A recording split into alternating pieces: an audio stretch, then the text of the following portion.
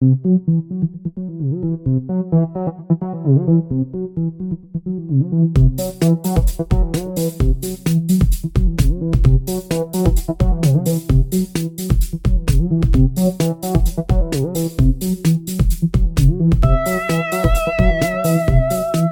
welcome, ladies and gentlemen, to Desperately Seeking Entertainment.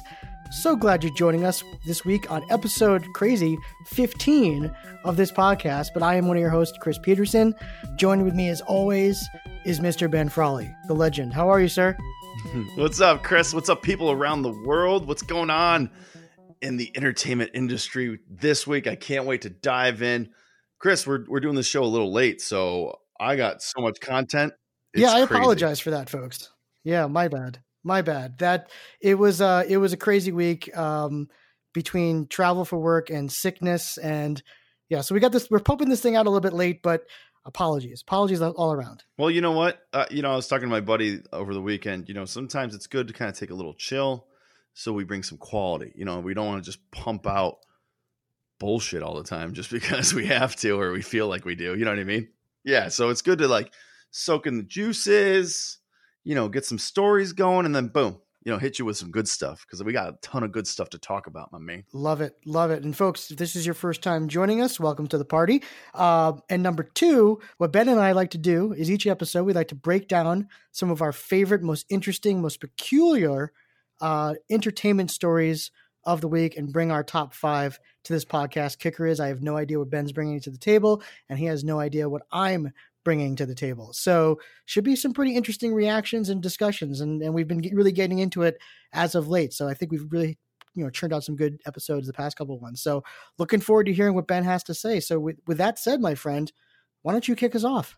All right. So, like I said last week, this show really shouldn't be about us digging into content that's being released. I feel like sometimes we are quick to jump the gun, and critics are really quick to jump the gun, and then it takes a long time to revisit these things. We kind of take critical reviews as like, the Bible and never revisit movies. I've been, like I said a couple weeks ago, there's been pods and articles on Vertigo and how that was a critical and, box office failure at the time and kind of hidden away. And of course, now it's seen as Hitchcock's greatest movie by a lot of people. So, I like to dig into what we have in general. So one show, Chris, that I've been catching up on is a show called The Terror.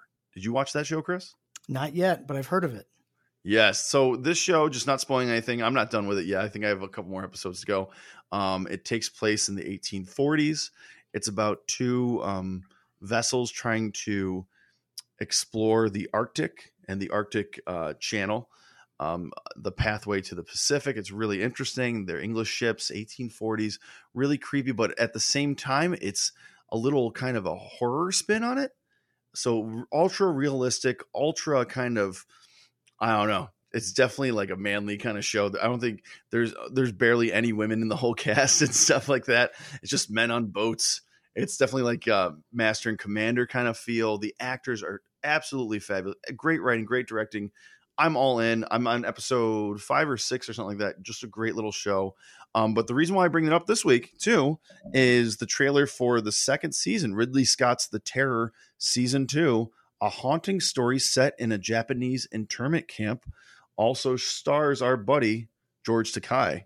So what do you think about that, Chris? Ooh, okay. That's got my interest. It's funny. I think of all actors to kind of revisit any concentration camp, themed project. I mean, George Takei is the perfect choice, because he lived in one, for a period of his life, right. And has, spoken out and provided a lot of great, information for people researching that. So that definitely has. And he also starred in the musical. Allegiance. Right? Yeah. So yes. That I got to tell you, I'm very interested in, honestly, like, George Takei, he's on my list of like almost people that can do no wrong in my eyes. So whatever he wants to do, I'm in. Yeah. I like the theme of the show, that they're kind of taking really historically accurate periods in time, trying to recreate them accurately, and then adding this really weird twist. And I encourage everyone to check this show out. It is I didn't realize this, but it is in the kind of vein of American Horror Story, where it is kind of like a one and done season kind of show. Chris, what do you think about formats like that? I mean, American Horror Story kind of made that kind of famous, where it's like almost a mini series every year. What do you think of that format of that kind of type of show? I'm actually all for it. You know, I think I'm surprised that not more, shows do it. I mean, you see a lot of that actually overseas in England. They do a lot of those, like, one shot, that's it. I don't know if you got to see Bodyguard yet on Netflix. It was like a one season, Oh yeah. amazing, right. fantastic. Yeah. And you get a great. full arc. You feel like you're watching a 7-8 hour movie, and great. That's all, and it ends. And I'm surprised that here in the United States, we haven't really, launched, too many of those. So, I'm all for it. 'Cause it keeps the quality up. You never have those jumping the shark moments, so to speak, that you get usually around like, season 4 or 5, so to speak. So Right. yeah, I mean, as long as it's good and interesting and captivating, and I'm all for it. And, American Horror Story, that's a good example of a show that, I think it's probably run its course by now, but I mean, I liked how they kind of reinvented itself each time they did a new season of that. Right. And also with that, like you said, quality, to get an actor to sign on to one season is so much easier to get like a quality actor to sign on to multiple seasons. You know what I mean? Someone that's going to be locked in and they have to write them off or whatever have you. So I encourage people to check out this show, The Terror. Me and my buddy Josh, he was like, "Oh, I want to check that out." And so I just went all in. I went all in this week. So that's why you left me alone for a while, Chris. So I went in all in on this show. So check it out. Awesome stuff. Love it. Love it. All right. For my first pick, this past week, we had a kind of an interesting anniversary for Howard Stern fans. And I know, Ben, you and I are both huge Stern fans. Oh my. So there you go. Perfect segue. This week was the 20th anniversary of the show where they played Gary's like love confession tape. Very famous episode. Yes, it is. If you've never heard the original like airing, it's basically the guys found this tape where Gary was trying to get back with an old girlfriend, and he basically recorded himself on a VHS, like doing basically a monologue. And he's got full on mullet, like it's gorgeous. And Howard Stern started taking, it got so big and popular and so many people wanted to see it that he actually started doing an auction on his show saying, okay, like, all right, $20, you can come in the studio. $30, you can come in the studio. Like, it was incredible. And by the end of it, they had like 30 people in the studio just to watch this tape. It was one of the all-time great talk radio moments in history. That's so awesome. It's phenomenal. And it just got me thinking, first of all, about the legend and really the one and only that is Howard Stern, but also like that show that he used to do is almost unrecognizable by today's standards. And he said that much, but Ben, right. I just wanted to kind of get your overall thoughts on Howard Stern and just, now that we're obviously maybe probably, 5-6 years from the end of his show, so to speak, just your general thoughts on him in total. Just great. I mean, I'm a big fan from way back. I remember hearing him. I used to watch, of course, in high school. I wish they brought this back, with cable and everything now. Maybe they could, but I used to love the Howard Stern show on E! Network from 11 to 12. Every night I'd watch that as a kid. That was absolutely fabulous. And then when I actually, end of college, moved up here to Syracuse at my job, I used to listen to it all the time. And that was the end of his run on terrestrial radio. And that was the big controversy when he was getting fined. And there was this DJ up here, the 95X DJ, who was just terrible and would cut his show off. So like he would famously go late. You know what I mean? Like, so the show is supposed to run, I don't know, it's 6 to usually 10? It was like what, 6 to 10, 6 to 9. Yeah. Right. Something like that. But sometimes him and Artie would just be like delusional and laughing and I don't know, just doing funny voices and I don't know, just going crazy. One of my favorite late shows. I was sitting at work laughing so hard. They played the end of Whites and the Nights in White Satin, by the Moody Blues. The part at the end of it, It's like, breathe deep, a young mother suckles her young, or something so ridiculous. And like they just kept playing it and laughing. There wasn't even like a show, but you're laughing too with them. Everyone, Fred's laughing. Artie's like, oh my God, this is the greatest thing, and just dying. And I love that period of time. And up here, there was this DJ named Rhino or something like that actually would cut him off. And I remember when this happened, I was listening, I was like, what the hell just happened?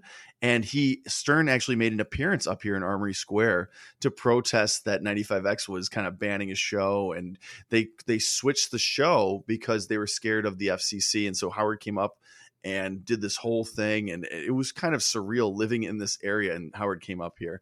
Wow. So I've been a huge fan since then. And I love the leap to Sirius XM because that was really the, when you can do anything, right? So here you are, you had this show where, you were blocked for talking about this subject or swearing or this kind of content. And now he could do it. And it was so interesting to have this power and then not to use that power in almost a damning way where you're like, right. Okay, like you could see it almost getting X-rated really quick or something, but they didn't do that. They almost toned it down, and you realize we have this long format, and now I can do these long interviews. The Paul McCartney interviews are some of the best things ever. And I think a couple of weeks ago, like he was talking about Colbert, and he has that new book, Howard Stern Comes Again. And it's all about his interview, like what his tactic is, what his research is, and then some of the best moments of those interviews. So that I can't wait to read that book. That sounds really good. I mean, it's weird to say this, but like he is so good at almost everything that he does. Like he's an incredible writer. Obviously, he's got 2 books that are fantastic. The show, obviously, and then like Private Parts of the movie. Him as an actor, I was like, that's one of my favorite movies. Right. I people ask me all the time, like, Chris, can you name perfect movies? I'm like, you got to put Private Parts in there. It's almost like I could watch the thing 100 times and never get sick of it. Right. And there's almost not, speaking of perfect movies, like when I think of perfect movies, I think of not a wasted second. Right. Like there's something, especially with a comedy, like almost every single scene in that movie's hilarious, even when it's being serious. Like Paul Giamatti is a very serious actor. We talk about him on the pod all the time, but when he is on screen in that movie, you can't help but laugh. You're like laughing because he's just so serious, and that's what his character is doing. It's great. But yeah, I love Stern. Yeah. Hope he keeps going. I don't know if he's going to stop. I mean, his parents are still alive. He's got some good genes. He might be around for a while. That's true. Who knows? So Howard, we love you, man. Yes. Keep it up, Howard. All right, my man. What else you got? All right. So I'm going down the geeky rabbit hole, Chris. We got some nerd stuff this week that I just need to discuss. And I don't know if you know any of this stuff, so might just be me talking for a little bit. So here we go. Chris, are you familiar with an anime called Ghost in the Shell? Of course. Ooh, okay. Excellent. Are you familiar with the movie, the show? How involved are you? Well, the original anime, absolutely. That's one of my favorites. I have to be honest, I haven't really explored the canon or mythology of that since. Okay. I did see a recent live action film though, and found it dreadful. But that's different topic for a different time, I guess. Yes. So I love the anime movie. The other kind of movies, they made Ghost in the Shell 2 and then another Ghost in the Shell movie. Those are okay. But let me talk about one thing. So this show still holds up. If you love like the movie Blade Runner and the movie, Blade Runner 2049, you will love. So it's called Ghost in the Shell Standalone Complex, aka SAC. And the seasons 1 and 2, they were on the Cartoon Network. They are absolutely fabulous. Just the delivery. And just like Blade Runner, where it's a very plotting, slow movie, but it's about the pace and the tone and the mood of it. This anime really latches onto that. And there's something about this anime, and don't get me wrong, like I've checked out anime, like I love my Ninja Scroll, I love Akira, I like those things. Sure. But for some reason, this one itches like this scratch that I have inside me, and there is this feeling that they're really onto something. It takes place in Japan. I think it's 2033. And in 2033, like everyone's kind of, still us, lots of technology everywhere. Everyone's kind of like, in the zone as far as that. But there's a war. And when veterans come back, they start replacing parts with first it's just, new arms, prosthetics. And then they start developing technology where they have these prosthetics with weapons in them. And then they start developing chips in their brain so they can calculate, they can talk to each other telekinetically almost. but it's really a chip that's speaking to someone else. You can almost see where technology is going to be there someday. It's a very slick universe that they're in. But instead of just being really geeky about it, talking about like, prosthetics and all these things, but it's almost talking about what it is to be human, because the concept of the show is if you are like that, then you can just keep transferring your body to another shell. So your ghost gets uploaded to another shell. And then the question is, do you still have a soul or are you just a bunch of memories put together? Really cool concept. Really get into like just craziness, kind of hit on a lot of the same things that Blade Runner hits. But it's a really talky anime. And when the action hits, it's cool, but it's really not the best part of the show. So, but the reason why I'm talking about it, that's just my little spiel on the show now. It's great. Everyone check out Standalone Complex season 1 and 2. But there is a couple shots here from Bloody Disgusting. First look at Netflix's new animated series, Ghost in the Shell, Standalone Complex 2045. So we're jumping ahead 15 years into the future. I can't wait to see what technology we have in 2045. Awesome, Chris. So Chris, I bring this up. I highly recommend this to you, but is there any kind of sci-fi or anime that kind of hits that same core thing for you? Gosh, that's a great question. You know what's weird? I love post-apocalyptic films, like post-apocalyptic sci-fi where like we did something terrible and this is the result. Like, and I like that because it almost feels like I can change it in a way. Like, I get the message. Like, obviously the Mad Max series comes to mind. Yep. Obviously, the first Terminator 2, things like that. But I just love post-apocalyptic stuff. Also, I like sci-fi that. How do I say this? Oh gosh, how do I say this without sounding like a child? What? Like creating worlds that I desperately want to be in. Does that make sense? Like, yeah, totally. Like this show totally does that for me. I mean, like where I'm like, I wish I was living in this world. Like they talk about all the good things and bad things, but I'm like, this is so like the show gets me in such a zone that I'm like, almost like I zone out so hard. Like I think I'm living there. I mean, seriously, I go to that fantasy land. It's almost borderline delusional.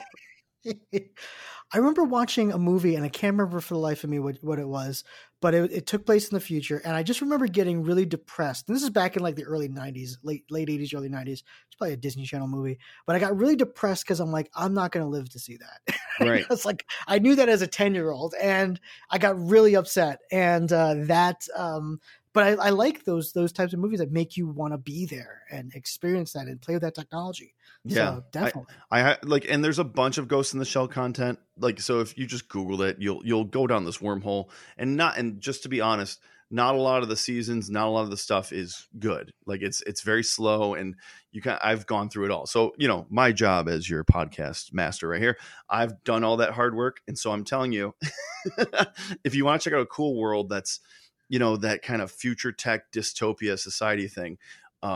Check out Ghost in the Shell Standalone Complex. If you see Standalone Complex, just dig into it. They're on the internet, kind of bootleg everywhere, and you can just rent them. A lot of times they pop up on Amazon, or I bet you Netflix is going to be carrying them because they're going to develop the show. I cannot wait. It is a great kind of IP that needs to live and breathe and has a lot more room. One of the cool things about this show is, so if you can upload your ghost to the shell, your conscious to the shell on a computer network, like a neuron network in your head, your memories and your thoughts can be hacked. So that's what happens in the show.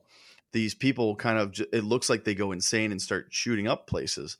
But when the cops get them, they kind of wake up out of a blackout and they start crying and they're like, oh my God, what did I do? They drop their weapon. They're like, oh my God. And there's a hacker in the close proximity controlling their bodies. So it's just a really cool concept, and they just take it to like the 80th degree. It's awesome. Get into it. You'll love it. So good stuff. All right. So I'm going to stick with Howard Stern in a way. Okay. In a way. So I think it was last week he had Russell Crowe on the show. Excellent. And it was a good interview. I mean, Russell Crowe is definitely, it didn't broach the interesting topics that I was hoping it would, but because how much can you really get out of Russell Crowe? But I mean, he's very stoic in interviews. Yeah, totally. So, but I guess that might have been the most, candid that we'll see him. But anyway, he did share a good nugget of fun. So apparently, he was once at Leonardo DiCaprio's house, and they were drinking. They were drinking a lot of vodka, and Leonardo at one point says, or no, Russell Crowe notices that in one of the rooms at Leonardo DiCaprio's house, he has a fully preserved skull of a dinosaur. Ooh, like a reptile. It's a reptilian dinosaur, like one of those big like crocodile things or something like that. Yeah, I mean, it looks like a crocodile head in a way. So Russell Crowe's like, that's really cool, and Leonardo's, yeah, it is, but I'm trying to sell it because there's another one that's available, and I want to get that. So Russell Crowe goes, well, I'll take it off your hands. How much do you want for it? And he's like, I don't know, like 30, 40,000. So I guess he paid like $37,000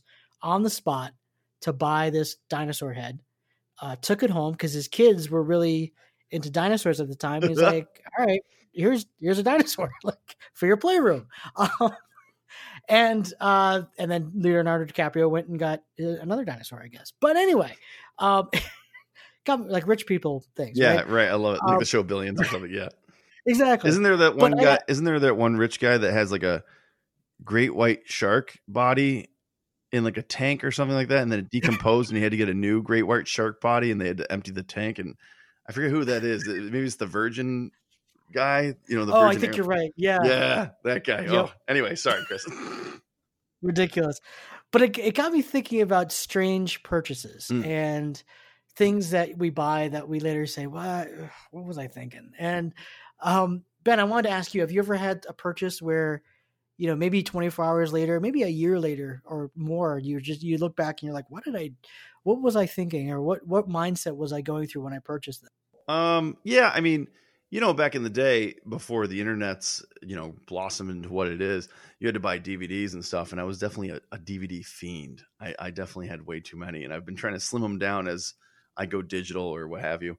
And as I sit here on the podcast, I'm looking back at my Something Weird video collection, which is this DVD company. And I'm looking at 50 on the shelf right now. Movies like the monster of Camp Sunshine, which is like a monster at a nudist colony, and the Curious Dr. Hump, and I don't know, just create the Wizard of Gore and all the Herschel Gordon Lewis movies. I mean, I watched them, don't get me wrong, but at $15 to $20 a pop, I probably shouldn't have been buying like maybe like 2 to 4 every week. So yeah, there's been some. I get spendy. How about you, Chris? Okay, this is gonna sound embarrassing. I don't think I bought it, but I made my parents get it for me. If I sound like a spoiled brat for a second, it was an original Mickey Mouse Club jacket. Remember when the Mickey Mouse Club came back in the 90s and they all wore those like varsity looking jackets? Were they like leather? Yeah, on leather, like leather sleeves. Oh, those are dope. Yeah, made my parents get one for me for my birthday. I was like, that's what I want. And I found it recently in the attic, and I was like, what was I thinking? And I remember wearing it to school, thinking that like, oh man, everybody's gonna be so jealous, and like nobody knew who it was, and I was just like, man, I feel like a loser. So yeah, no, it's like the 8-ball jacket on Seinfeld. Yes, Putty wearing the 8-ball. Check out the 8-ball. It's good. Yeah. So there you go. That's excellent, Chris. Yeah, but we don't have like a Tyrannosaurus Rex body like Nicolas Cage, or a shark head or shark body or anything like that. So I think we're pretty good. Right. Exactly.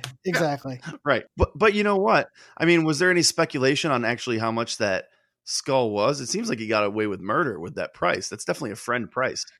Well, he did say in the interview it's doubled in value since. I think he sold it as part of his divorce auction, so to speak. But he did say it's doubled in value since. So that's great. That's great. I mean, they're really not making any more prehistoric reptilian skulls. So, right. Sounds like you can go out and just get them, Exactly. It's like having a Ted Williams baseball card or a giant crocodile skull. Mm-hmm. You know what I mean? They're not going to make any more. So, anyway, my next article is a little bit about some things that are on right now and some things that are upcoming that I'm excited for. Chris, I think we've talked a little bit about the upcoming Bill and Ted's 3 movie. Yeah. That's out there being filmed right now, I believe. Keanu's on this just kind of streak, this role. You know what I mean? He's in Toy Story 4 coming up. He, of course, was in John Wick. And he's just back on this major rebound, but he's still doing fun project like Bill and Ted's 3, a movie that we definitely didn't need, but I'm excited is coming. Mm-hmm. And it sounds like the cast is going to be so much fun. The guy that plays Death is coming back. And they announced, my sister shared this to my wall, that Barry's Anthony Kerrigan, and this is, of course, the Chechnyan kind of drug lord kind of guy, the bald guy, is going to play a most excellent villain in Bill and Ted's Face the Music, Bill and Ted 3. This movie just keeps sounding better and better. I know I'm building myself up, but at least if it's meta and they're making fun of themselves, hopefully there's just some good jokes. And I don't know, Chris, what are your thoughts on this new Bill and Ted's movie coming up? I'm all in. I mean, it's weird. I watched Excellent Adventure, I would say maybe a month or two ago. Some of the things have definitely not aged, gracefully, but it's still a funny movie. And Bogus, I will still say, I still hold Bogus Journey, up there. That definitely made me laugh out loud on several occasions, especially when they're playing all those games with death. It's one of my favorite. They're very smart movie for being such a dumb movie. Right. Does that make sense? It's like what David St. Hubbins says in Spinal Tap. There's a thin line between clever and stupid. Exactly. But I got to tell you, I mean, this project's been in development for years, and both Alex Winter and Keanu Reeves said, "Look, we're not going to do it until we really can flesh out a story and make it worthwhile." And that time has come, so I'm excited to see what they came up with. Yeah, and both of them look great. Yeah, I can't wait. To see Alex Winter on the screen again. Big fan of Alex Winter's. I think he's in the movie Little Monsters or Freaked. Lost Boys. Freaked. He's in the movie Freaked, Lost Boys, Death Wish 3. Great iconic actor of at least my. That's a murderer's row right there. Oh my God. I know. It's some of the best movies of all time. But I can't wait. I mean, he's been in the industry. He's producing, directing, doing directing TV. He's still around. It's not like he's just been gone, like living in like Southern California. I mean, he's still in the industry and just waiting for the script. Super excited. Everything that they keep saying, I'm just all in. So can't wait for that first trailer. Let's rock and roll. Maybe some reverse CGI for George Carlin or something like that. Who knows? Who knows? The world. We definitely have a bunch of George Carlin audio that they could cut together. Who knows? I love it. Yeah, look, I'm definitely excited for that one. All right, so for my next pick, I'm going to revisit our good friend Nicolas Cage for a minute. Excellent. Because a really great article came out today, or it was actually a couple days ago. But you know how I said, sometimes all you have to do is just hit refresh on his IMDb page and just new movies will pop up sometimes. And oh no, what are you about to tell me? I'm excited. Sure enough, one has. It's called Jiu-Jitsu. And the reason why the article came up is that his film is actually the first film to be using this brand new tax rebate that the country of Cyprus is giving for films. So this movie will be filmed entirely on the small Mediterranean island of Cyprus. All right, thank you for that, because geography was a long time ago. I was like, where's Cyprus? Yeah. It's like smack dab. I think it's off the coast of Turkey. But it's a small island. The budget is $27 million. And it's called Jiu-Jitsu. And thankfully, the person at the Hollywood Reporter was genius enough to include a small synopsis of what Jiu-Jitsu is going to be about. Now, keep in mind, this movie is being filmed in Cyprus. So wait. Does it start with former special forces officer blank blank blank? No. Oh, because I think like the last 5 synopsi have had that in there. Ex special forces. He might. I don't know. Okay, so what we got? Based on the comic book of the same name, so it's a comic book film. Maybe it's part of the MCU. Okay. I don't know. It features this actor named Alain Moussai, who was just in the last 2 Kickboxer movies. Didn't see those, unfortunately. But he stars as a jiu-jitsu fighter who every 6 years must face off against an alien invader, Brax. Like every 6 years, they have this battle, and Cage's character teams up with him in a battle to defeat Brax, and that's it. That sounds phenomenal. And it's filmed on the island of Cyprus. So there you go. Well, it's a tropical setting. You know, if Adam Sandler can go take all his friends and make a movie and like these nice locations, why not make a crazy Nicolas Cage movie in Cyprus? Cyprus, yeah, about an alien invader once every 6 years battle. So hey, I love it. And with a 27 million, budget, half of that's going to Cage, by himself. So right. So like $1 million budget movie. He's got to pay taxes on that dinosaur body. Yeah, exactly. Oh, I love it. So there you go. Nicolas Cage never ceases to disappoint. Never disappoint. I mean, all these movies, I'm still jacked up. I think I've said this. Maybe we talk about this every week. I just feel like we're repeating ourselves, but I can't wait for that Primal movie where he's on the boat. Oh my God. And all the animals get released. and he's like trying to, save someone from an assassination. It's like assassins. Yeah, it's crazy. Assassins and wild animals on a boat just let loose. I love it. There you go. What else you got, sir? All right, man. I went geeky this week. I just went ultra geek. But it's still entertainment, still in the wheelhouse. So I'm allowed to do this stuff. So this week, they released a trailer for this thing called Brutal Doom. And I know I brought up the new Doom level that finally came out, the official release and stuff like that. Mm-hmm. But this one is called Brutal Doom. It's the original Doom WAD. So it's the original levels, and someone updated all of the graphics, all of the gore, new kind of moves where you can kind of like grab one of the imp's head and smash it into the wall. And blood is everywhere. You can cut things in half with your chainsaw. Really cool, but the same levels that you know and love. Just thought it was such a really cool idea. I hope everyone checks out this trailer, and it's all kind of from this kind of Kickstarter kind of grassroots kind of thing that's been out there for a long, long time. Chris, what do you think about updating old video games like that? I know that Xbox One and PlayStation Network, or Xbox Live and PlayStation Network, do that all the time. What do you think about taking old video games and updating them? It's a roll of the dice. I think what most people love about classic video games are the fact that they're classics, and that you have those 8 to 16 to 32-bit limitations on some of those games. Like the original GoldenEye is one of my favorite games.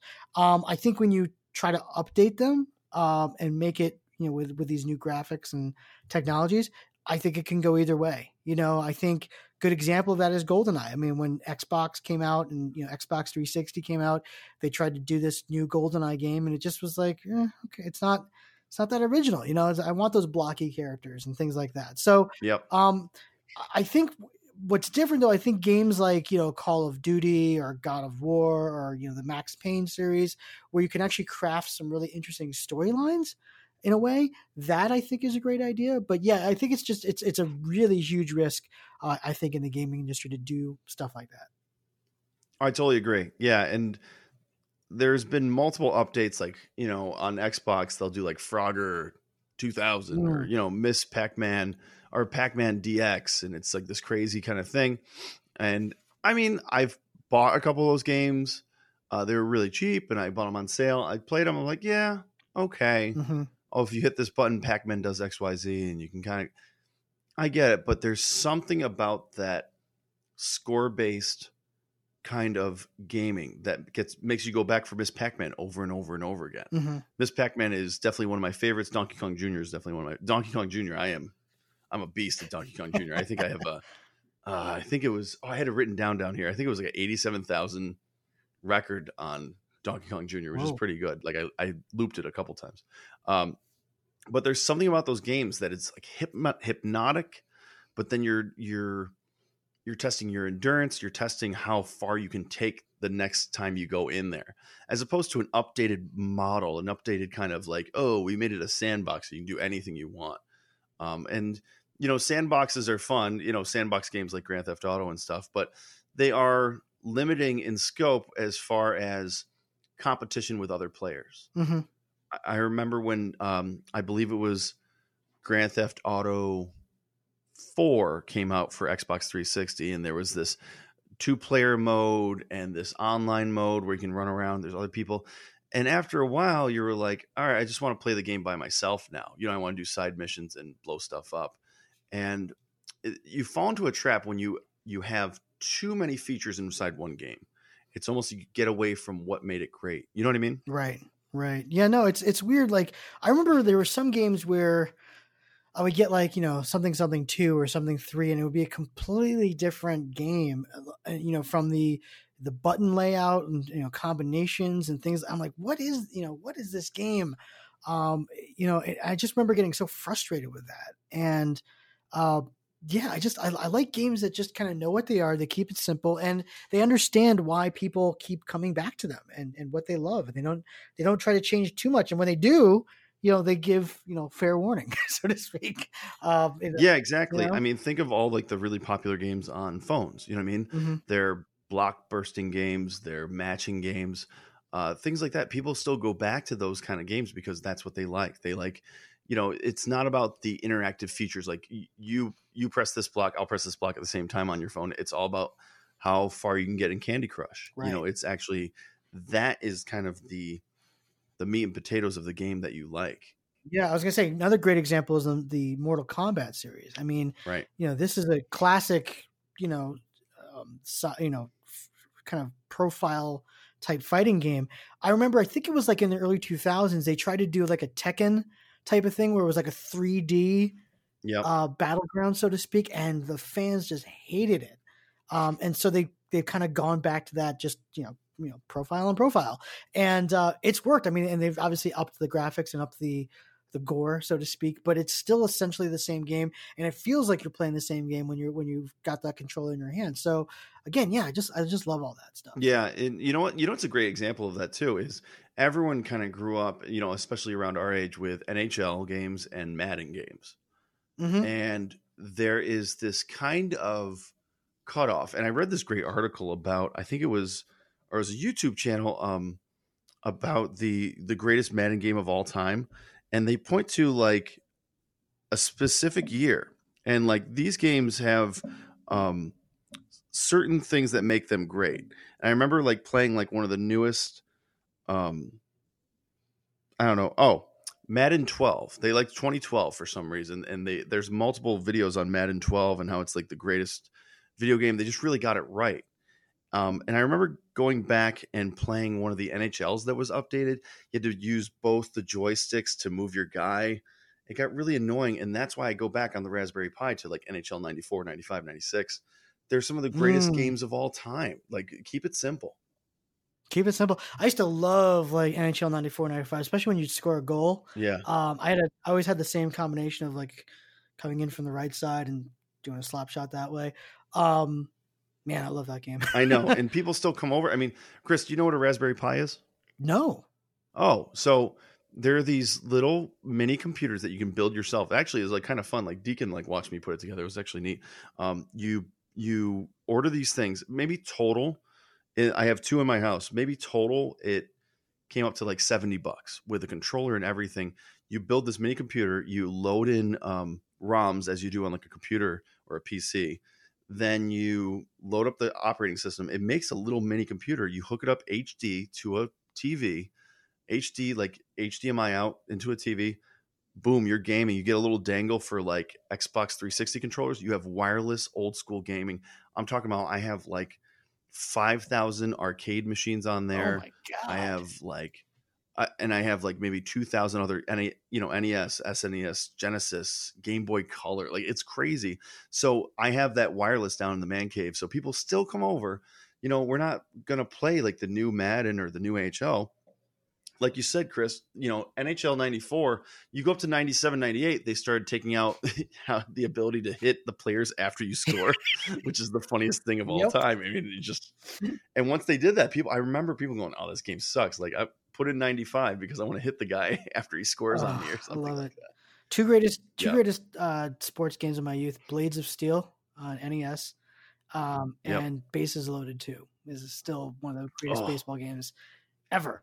And I ride totally. with that. So there you go. Good. Totally. Yeah, and baseball games too, Yeah. like they're they can just overcomplicate them. The game, and sports games should be simple like the sport. Hmm. Are you going to pass the ball or run the ball? Like Super Tecmo Bowl or Tecmo Bowl. Hmm. You know what I mean?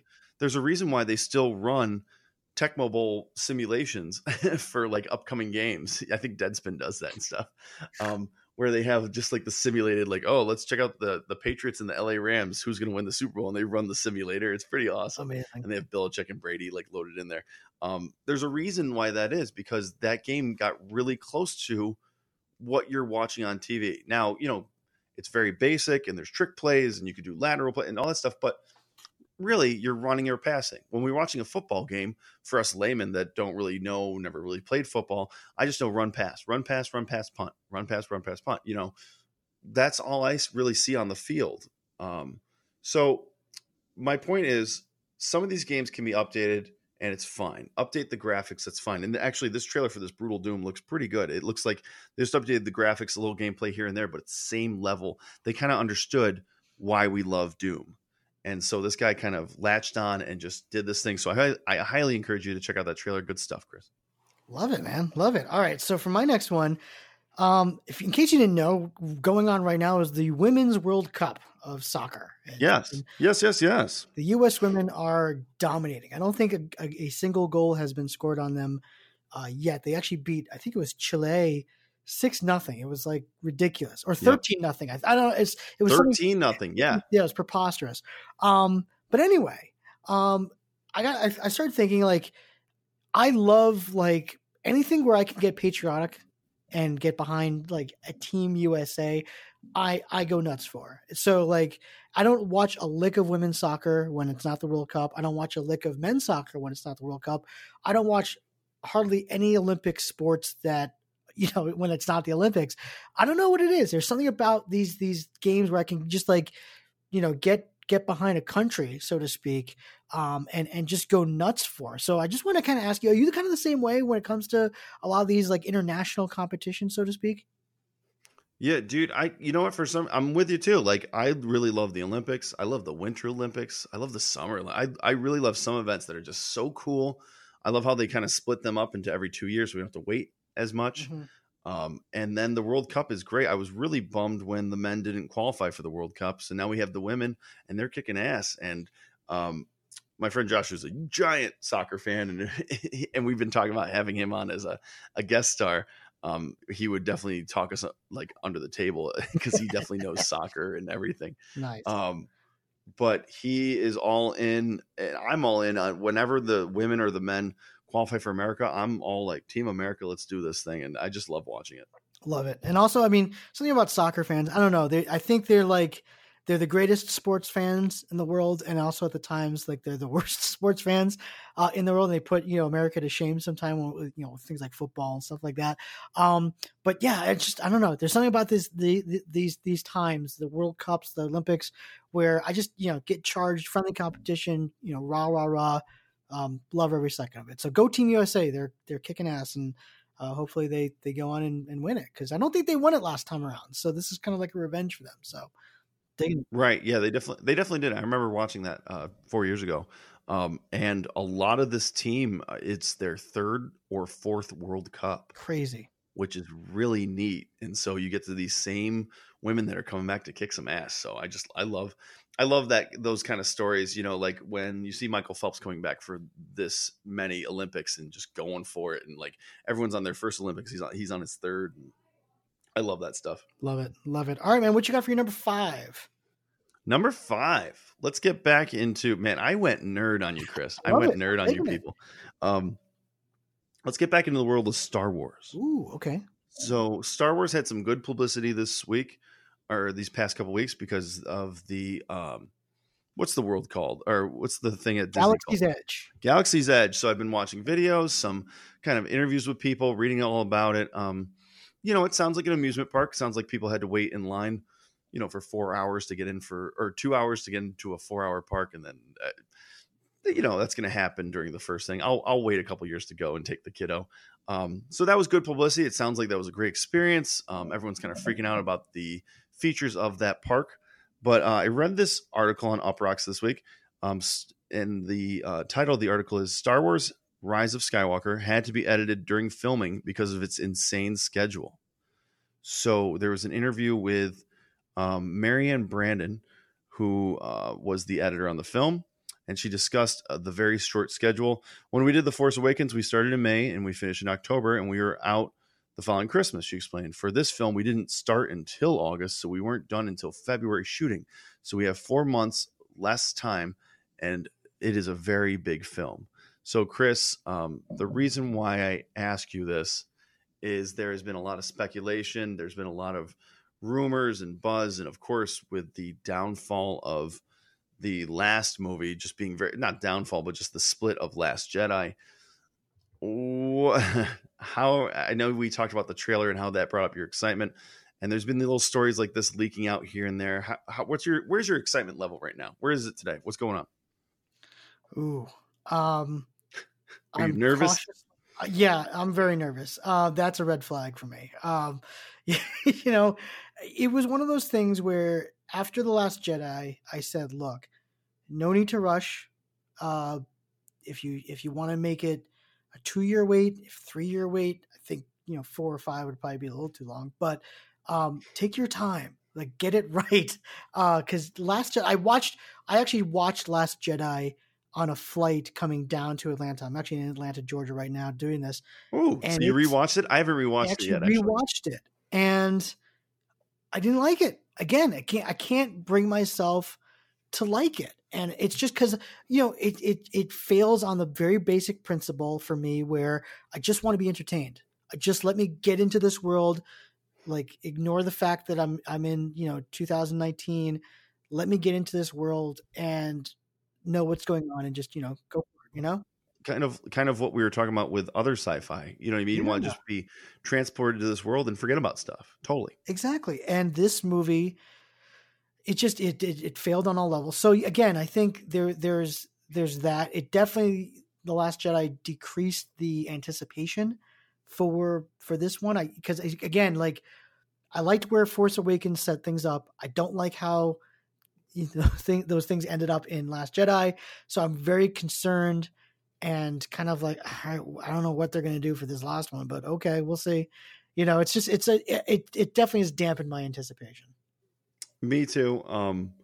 And just talking about that, that's such a great point, Chris. Like when I remember watching Force Awakens quite a bit, replay, I bought it and watched the replay and had so many my brain was just firing at so many different levels. Like, who is this Max von Sydow character that we haven't seen except for when he dies in the very first part? Who is this Emperor Snoke? Who is this Kylo Ren? What's his real story? Where's Luke? All of those questions had my inner nerd just going nuts. And I would watch it and speculate, and I didn't listen to anything on the internet because I didn't want to be spoiled. And I was like ready to rock. And I don't know. And if you can blame the internet, you know what I mean? Because, the movie was definitely about defying people's expectations and, all the fanboy theories out there. But still, that doesn't give you the right to kind of make some bad choices in a movie that don't make any sense as far as character alignment and everything. And they built up so much, like Snoke, that whole lineage could have been a segue into a whole other trilogy. And I don't know. They just took all these things that could have been great and kind of crushed them in the last one. And I think it's going to be extremely hard, if not impossible, for J.J. Abrams to write this ship. It might be too impossible right now. Yeah. I mean, and I think what's going to be interesting is after this next movie, we're going to start questioning and wondering, like, was this whole thing just a bad decision? Like all 3 of these movies, was it just, should they have just kind of gone and done something completely different with this series? And, I think for me, like, I that last image that you see in Force Awakens where Rey's holding Luke's lightsaber and he's giving her this look of like, don't you dare give that to me type of thing. And we're, the movie ends and we're like, oh, what does that mean? What's going to happen next? And then literally like Last Jedi begins and he just takes it and tosses it over his shoulder into the ocean. And we're just like, Okay, like that right there is a perfect like personification of what Last Jedi was. It was basically saying like, here's what you love about Star Wars. We're gonna switch gears. We're gonna play with your minds. We're gonna flip the script, and that's not what we want. That's not what you want out of a Star Wars film. Do that with those spin-off films. Do that with the Mandalorian, which I'm really excited to see what happens with that. That's where you can do flipping the script. And when you mess with the Skywalker saga in a way, that's sacred ground. And it just gets me so angry. Yeah, you're totally right. I mean, think of how the MCU did right with that. Right. The Avengers movies were Avengers movies. You can go take a Thor Ragnarok and do something goofy. You can go Guardians of the Galaxy. You can do something. It's so insane. I don't care.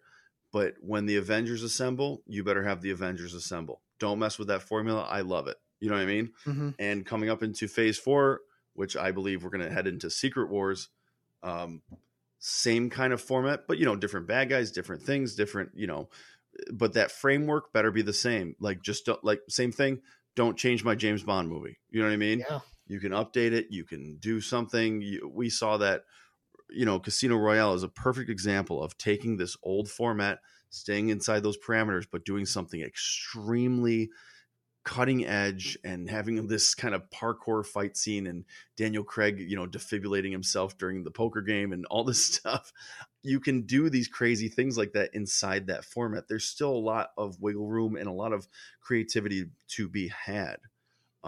And I don't care. I really don't care if you think I'm old curmudgeon and I'm stuck in my ways. I don't give a shit, because I like my Star Wars movies to be kind of self-important.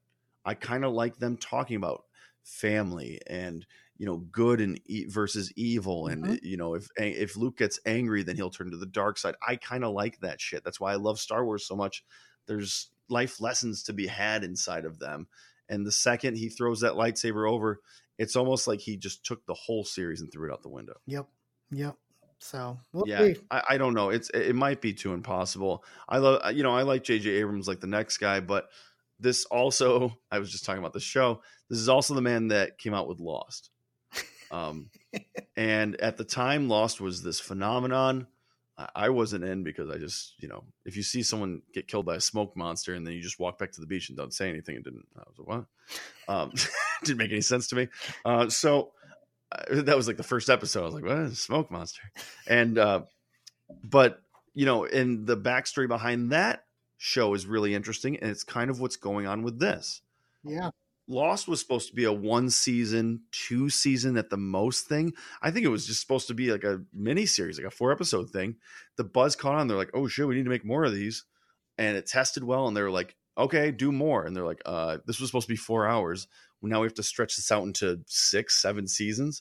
And you just saw, J.J. Abrams, such a good creative that he was able to fool people for a long, long, long time.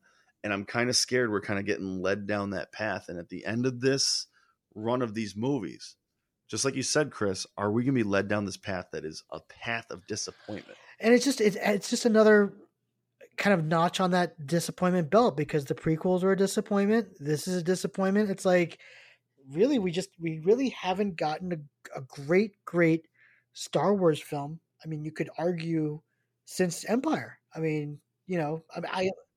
like Since Jedi. Jedi, Empire, I guess, but Jedi, Yeah, Jedi's good. So. it's just like, man, like they just can't seem to get it right yet. So I don't know. We'll see.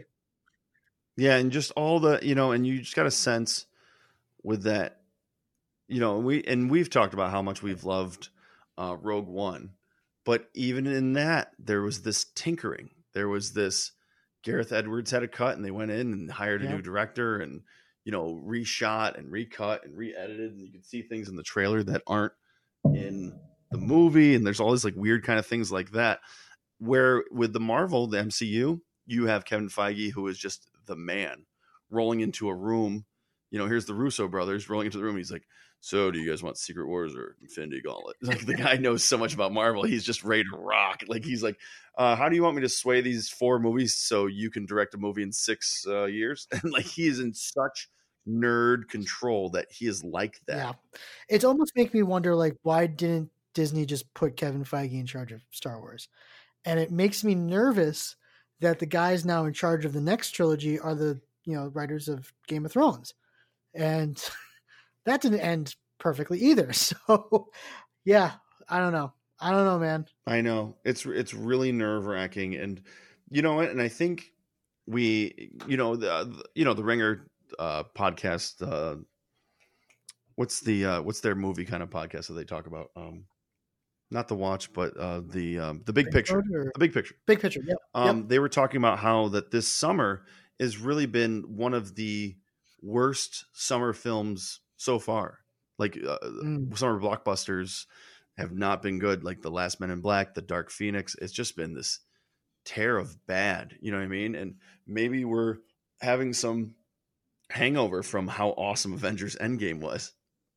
I think people are going to slowly, people love that movie. I think people are going to love it even more after they see the shit that keeps coming out, because there's nothing on the horizon. You got Spider-Man, super jacked up for that, and then nothing till beginning of next year, another Marvel movie. So we're talking about rehashing old stuff on this podcast. Chris, I'm just giving everyone a heads up. I might be hitting some stuff that I didn't get a chance to. So, yeah, because there's really not a lot that's on the radar. I mean, even for Oscar movies, I haven't really seen anything yet. We talked about that Ford v Ferrari, but what else is out there that you've seen that's like the buzz? I mean, I think it's a lot of movies that have already happened. I mean, and you usually don't, see that with like movies that came out in like April or May, contending for Oscars the following year. But, a movie like Us, for instance, I don't think that's going to be forgotten by the Academy because of, what's happened. I will argue and ride that Booksmart is one of the best movies I've seen all year. And, it's like, it's silly to say that, but that these movies have already come out. But yeah, when you compare it to what's on the horizon, it's just like, okay, we'll find out. We'll see. Yeah, I'm jacked up for Spider-Man. There was a story this week that Avengers being re-released with an end cut scene to get people back in the theaters, get just jacked up for Spider-Man. I think it's just because the other properties, the other IP is not working out. From all what I've heard, Dark Phoenix is terrible. I've heard Men in Black is terrible. So they're just taking these things and giving it to people, and just these people don't know what they're doing. Either they don't know what they're doing, or they want to do something just like, Rogue One, and the studio steps in and makes some bad choices. I don't know what's going on. We'll see. Very frustrating. We'll see. Very frustrating indeed. All right. So for my last one, this is kind of an interesting one. Entertainment in a different way entirely. So I've been writing, especially here in Atlanta, I've been writing and using Lyft a lot lately. And Lyft and Uber are the two big ride sharing programs. And I use Lyft. And what I like about it is I get into these cars, and it's, you never know who you're going to have, but yet I've hardly never had a non-interesting conversation with who's driving me to work or driving me back to my hotel or whatnot. And, we talk about, why are you driving for Lyft? What's the longest drive you've taken someone on? And it always kind of leads to some really interesting stories. And I started thinking to myself that, have we as a civilization in a way kind of started to get away from just like talking to people live and just asking them questions and finding out about their life stories and things like that? Because I got to tell you, I'm riveted sometimes with like this guy told me about how he started driving because he needed to get out of the house a little more, but then he ended up because of his driving, he found out that his wife was having an affair, and it's just like, oh my God. Fascinating. And this other guy, he picked up this one dude, and the guy's like, turn off your app. And he started to get really creeped out about it, but he wanted to take him to, like a place like that was like 3 hours away, and he gave him like $3,000 in cash for it. I mean, just stuff like that. I'm like, oh my God, that's phenomenal. So interesting. So yeah, I want to ask you, like, are you someone that, like, man, when you're like at a place, like whether it's a restaurant or something like that, are you someone that just likes to dive in and talk about, find about stories about other people? Oh yeah. I mean, well, I kind of do it for a profession, but also, me and my friend Dan always talk about how we are that type of personality. Like, drop us in a city, anywhere, like airdrop us, you know what I mean? Parachute in, give us $50 and we will go around that city, find some cool people, and we'll make friends forever. Like, that is kind of one of my things, because I'm pretty good at connecting with people at that kind of level. That kind of courtesy, what's going on. I'm pretty good at kind of getting some info out of people, but in a good way, not a manipulative, like, and then I roll them for their watches or something.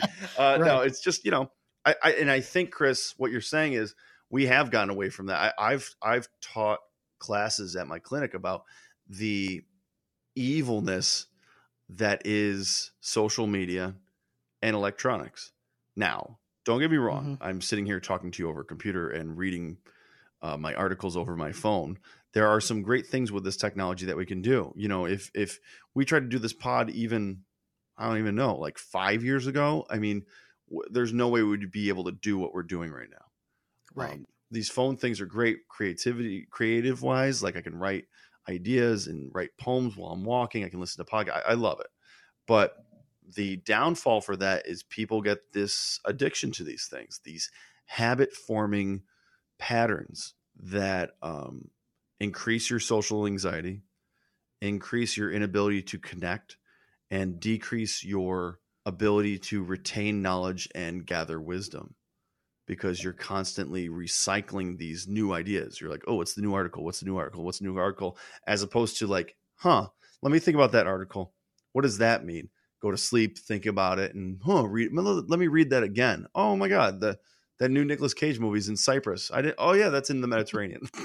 Like something like that, where if you're just infiltrated with new information every day and bombarded by it, you will never retain anything. You'll just be kind of like a hamster in a wheel, and that's really what's going on. Good stuff. I agree 100%. So the moral of the story of this, folks, is talk to people. Go out and meet people. Get off your phones for a second. Look to the person next to you and just say, how you doing? Or, you know what? Next time you're riding a taxi or a Lyft or an Uber, like, talk to people. Because you might learn some really amazing things or hear some amazing stories. And that's like the first form of entertainment. So there you go. So I know. Yeah. And that's something that's really, I don't know about you, but when I'm in a new place and someone gets out a phone, even to look up something, and I'm pretty quick when I look up things. I like to think so. Like, hold on one second. Oh yeah, that was, Brendan Fraser in that movie or something, like my random thing I need to know in that moment. And then I put that phone right away, because you take a couple clicks, people are going to start checking out on you or grab their phones. It's this kind of crazy knee-jerk thing. It's a trigger. It's a trigger into a habit. And so it's something that I talk about at work all the time with my people. And it's something that I cannot say enough. And especially with our kids, Deegan and your kid being the same age, it's such a thing you have to be mindful of how much screen time, and more importantly, how much screen time alone. Yeah. They talk about how, screen time can't be bad if it's monitored, limited, and also a parent needs to be there and answering questions. You can show a kid almost every kind of show, movie, but you need to say, oh, when he's like, Dad, why did that guy say that? And you'd be like, oh, well, he said it because XYZ. You need to be there saying those things. If you're not, and you're just letting that TV be a babysitter, they're going to become dependent on it and not be able to talk to people and connect on that level. Definitely. Good stuff, man. So that's our top 5 this week. Wow, we breezed through that. Yeah. Let's go. That was pretty quick. Yeah. That was a lot of new content that, I don't know, it was good. Good stuff. Let's go YouTubing, baby. All right. So, folks, what we like to do now is kind of talk about some YouTube wormholes, if you will, some fun videos that we've seen over the past week. Ben, I've only got one that I want to talk to you about real quick. It's this guy called Bright Sun Films. Have you heard of this?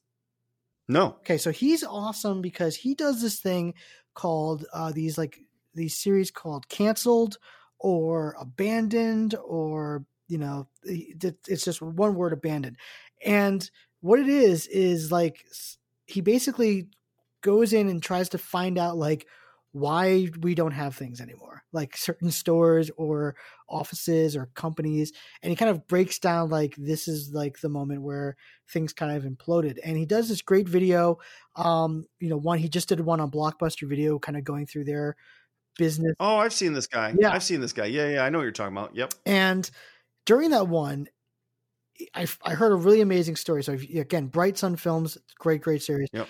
But apparently this guy walks into Blockbuster one day and he returns his video and he says, look, I know it's like 2 days late, but here it is.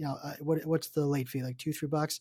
And Blockbuster is like, no, you owe us like, $8. And the guy was like, that's ridiculous. That's the stupidest thing I've ever heard. I got to do something about this. So he goes home, starts thinking about it. He brainstorms, what if there was like a rental service where there were no late fees for movies? You could keep the movie as long as you want. Just give it back to us whenever you want. And that's the guy that created Netflix.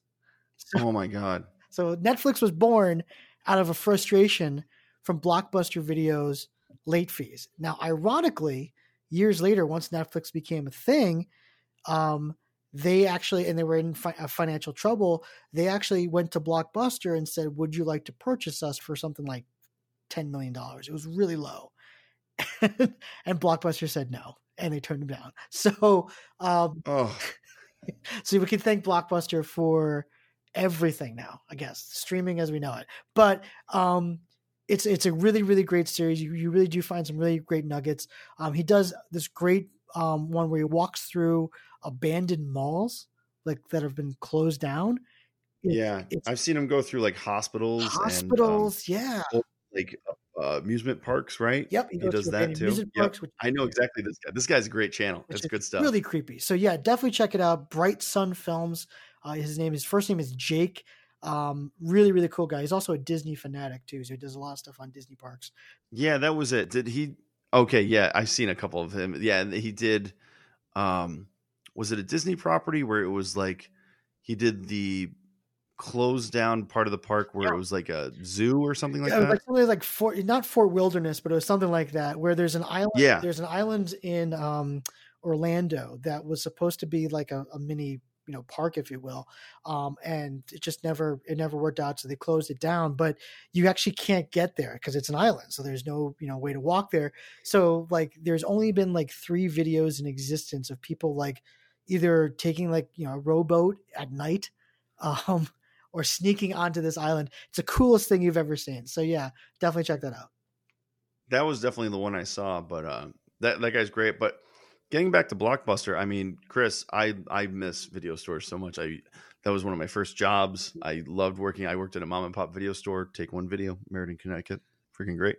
And Blockbuster was this kind of evil kind of corporation in my eyes that was just driving these awesome mom and pop video stores, that were family owned. Yep. Had such a awesome kind of quality to them that were just different. And I remember just going to different video stores in my car, trying to find movies and calling. And I miss that kind of connection to, people that used to work there, other film nerds, and we could find each other with that. You know what I mean? Right.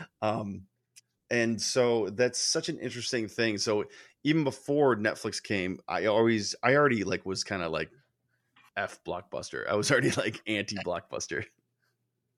That's amazing. And actually, quick shout out to Best Video in Hamden, Connecticut, still operating, by the way. Nice. It's still going. They had to like transform into like a coffee bar as well, and so like but they're still kicking it, and they have a really wonderful collection of like independent films and foreign films, and that's really kind of how they survive, because they really have these really wonderfully obscure movies that you really can't find on streaming networks. So it's they've kind of found their niche, so to speak. So yeah, Best Video in Hamden, keep it going, man.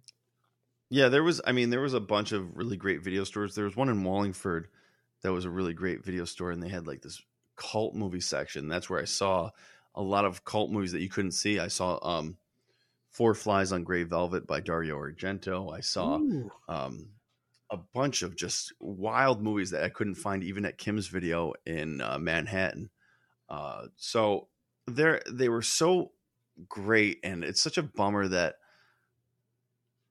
our kids, especially our kids, won't even know what that was like to go to a video store and talk to people, bring friends, go on a date, bring your date. That was definitely a date night thing. Mm-hmm. Now it's so, Netflix and chill is so simple, but you lose that sense of community and formalness. Even just going to a video store was such a, dinner in a video store was such a date thing. And I just remember so many people going You in. never knew. You're like, Right. okay, I kind of want to get this movie, but who knows if it's going to be there? We'll find out. And then you discover something else. And it's funny. I still do this today. Like my wife and I are like, do you want to go see this movie? I don't know. Let's just wait till it comes out on video. Like I still say that. Like that's my phrase. Let's just wait till it comes out on. Yeah, it's in our lexicon. So totally. it's weird, man. It's crazy. Awesome. Good pick, Chris. That guy's great. So I have a couple videos, but they're all kind of on the same topic. I love YouTube because for me, if Netflix replaced the CD and streaming services replaced, the DVD, then YouTube is our replacement for behind the scenes footage, interviews about making movies, behind the scenes, directors talking about like what their thing was, and also people having great video essays on what makes a movie work or what makes music work.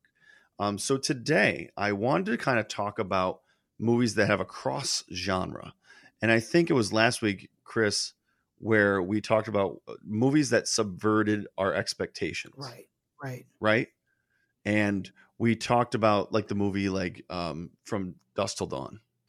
And there's some great movie or videos. So 2 are from The Discarded Image, and that's the video channel. One is Deconstructing Funny Horror Comedy.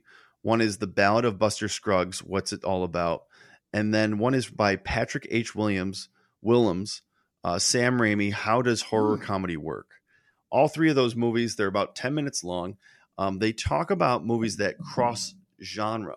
And they subvert our expectations, especially horror comedies like Shaun of the Dead, Evil Dead, Army of Darkness, Drag Me to Hell. All these movies that kind of juxtapose each other and what make you laugh, make you scream, and really get into that. And, Buster Scruggs is filled with those kind of juxtaposing genres where you have this singing cowboy who's like a murderer or something like that, or you have comedy right before someone gets hanged or something like that. So really great videos that really dig into why these movies work and then what happens when it doesn't work. I just love little video essays like this, and that the Deconstructed Image and Patrick H. Willems. Oh my God, you can go dig into their pages. They have great videos. Yeah, I love that because there are times where I'm watching a movie and I'm like, this isn't good, or I'm not digging this, but I can't put my thumb on it of like why. Like, what's the line of dialogue, the way a scene was shot, things like that. So yeah, videos like that kind of unearth like, here's the fatal flaw. This is where things went from bad to worse. Like, and I'm like, oh man, you're right. Like totally, yeah. So like, I love those types of videos. Yeah, and those 3 are really cool, and it's a really cool genre. They also talk about, Chris, the movie American Werewolf in London? Of course. Yeah, and how that movie is just kind of stands on its own with how extreme that went. I mean, that's by John Landis, who of course directed the video Thriller, which is very similar to that movie in the sense that you're laughing, you're scared. I mean, that video is a pretty intense video. Oh yeah. I remember watching that as a kid and loving it, but being scared at the same time. It's you have these extreme gore effects that are really realistic still to this day. Those gore effects still hold up in American Werewolf in London and in the video Thriller. And you have them dancing. You know what I mean? Yep. You have like your main character laughing and then, being gutted alive or is shown as a very extremely scary zombie. So it subverts your expectations in that moment. And then one of the videos breaks down Sam Raimi and how frenetically crazy he is and how 1 second it's a serious looking shot and it de-evolves into comedy and then back to seriousness. And you're like laughing, scared, laugh, scared, laugh, scared. And I've shown Evil Dead 2 to people and they don't know how to react sometimes. Some people laugh their heads off. Some people sit there and like, because there's nothing like that movie still. In my mind, there is nothing like Evil Dead 2, nor will there be. Never. I if you try to recreate that, what that movie does, I don't think it works. It's kind of like this kind of, it's very intentional, but at the same time, there is only one Bruce Campbell that is like that. So it's a movie I talk about a lot because it kind of stands on its own as this kind of cross genre thing. We talked about From Dusk Till Dawn having that expectation weird thing, and that last movie last week I talked about the Man Who Killed Hitler and then Bigfoot, just a random crazy title, but then it's a slow paced independent drama about PTSD or something. I don't know, it's a crazy movie. So check those videos out, keep digging into weird movies. That's what life is all about. Love it, man. Love it, man. The good stuff this week. Honestly, this was a good one. This is a high point for us. So definitely, Ben, anything you want to plug, any news you want to break, anything at all, let me know. Go ahead. Yeah. I mean, my band, the Little Blue Castle Band, we can find us on Facebook or on the YouTubes, a bunch of our shows and songs. We just had a gig in town. I'm kind of exhausted. I can't believe that we did the podcast after that. I've been singing and playing harmonica for 2.5 hours. But we had a great gig. We got more gigs lined up. We're going to start kind of producing some songs for my friend Dan. We got a lot of stuff going on. I know this summer's filled with vacation, getting out of town. So maybe in the fall, we'll get back into practicing like every single week. But that's what's going on in my life. Chris, what about you, buddy? Well, not much. I'm just traveling a lot for work. I'm actually next week headed to the International Thespian Festival in Lincoln, Nebraska.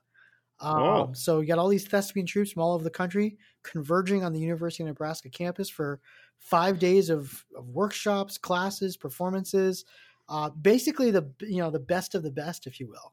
So really looking forward to meeting, students out there. If any of them are listening to this podcast, definitely, you'll see me walking around, talking to a lot of students and things like that. So really looking forward to that. And as always, definitely keep checking out Onstage Blog. We changed the site a little bit. So now each podcast has its own page itself. We're no longer kind of all put together as the Onstage Blog Network. Each show has its own separate page, its own separate feed that you can subscribe to. This show that we're listening to right now is now on Apple Podcasts. I can't say iTunes anymore because they're doing away with that. So it's Apple Podcasts. Oh, is that why it's just called podcast? Okay, that's what the weird. app is now. Yeah, okay. It's weird that they're doing it, but whatever. So it's now found on Apple Podcasts, Spotify, and finally, officially, TuneIn for Android users. So yes, sir. Covering all different platforms. So definitely check us out there. Doing a whole slew of new podcasts coming out soon. Can't wait to bring those to the site as well. So keep rocking. That's awesome, Chris. Awesome stuff. I can't wait for people to dig into this pod and like us on Facebook, Desperately Seeking Entertainment. And please comment below our show if you think that we made any boneheaded decisions. We'll totally get back to you. I would love to kind of get into a fight about some, movies or something. That's what I live for. Arguing about movies. Love it. Love it. All right, folks, we'll see you right here next week at Desperately Seeking Entertainment. Have a good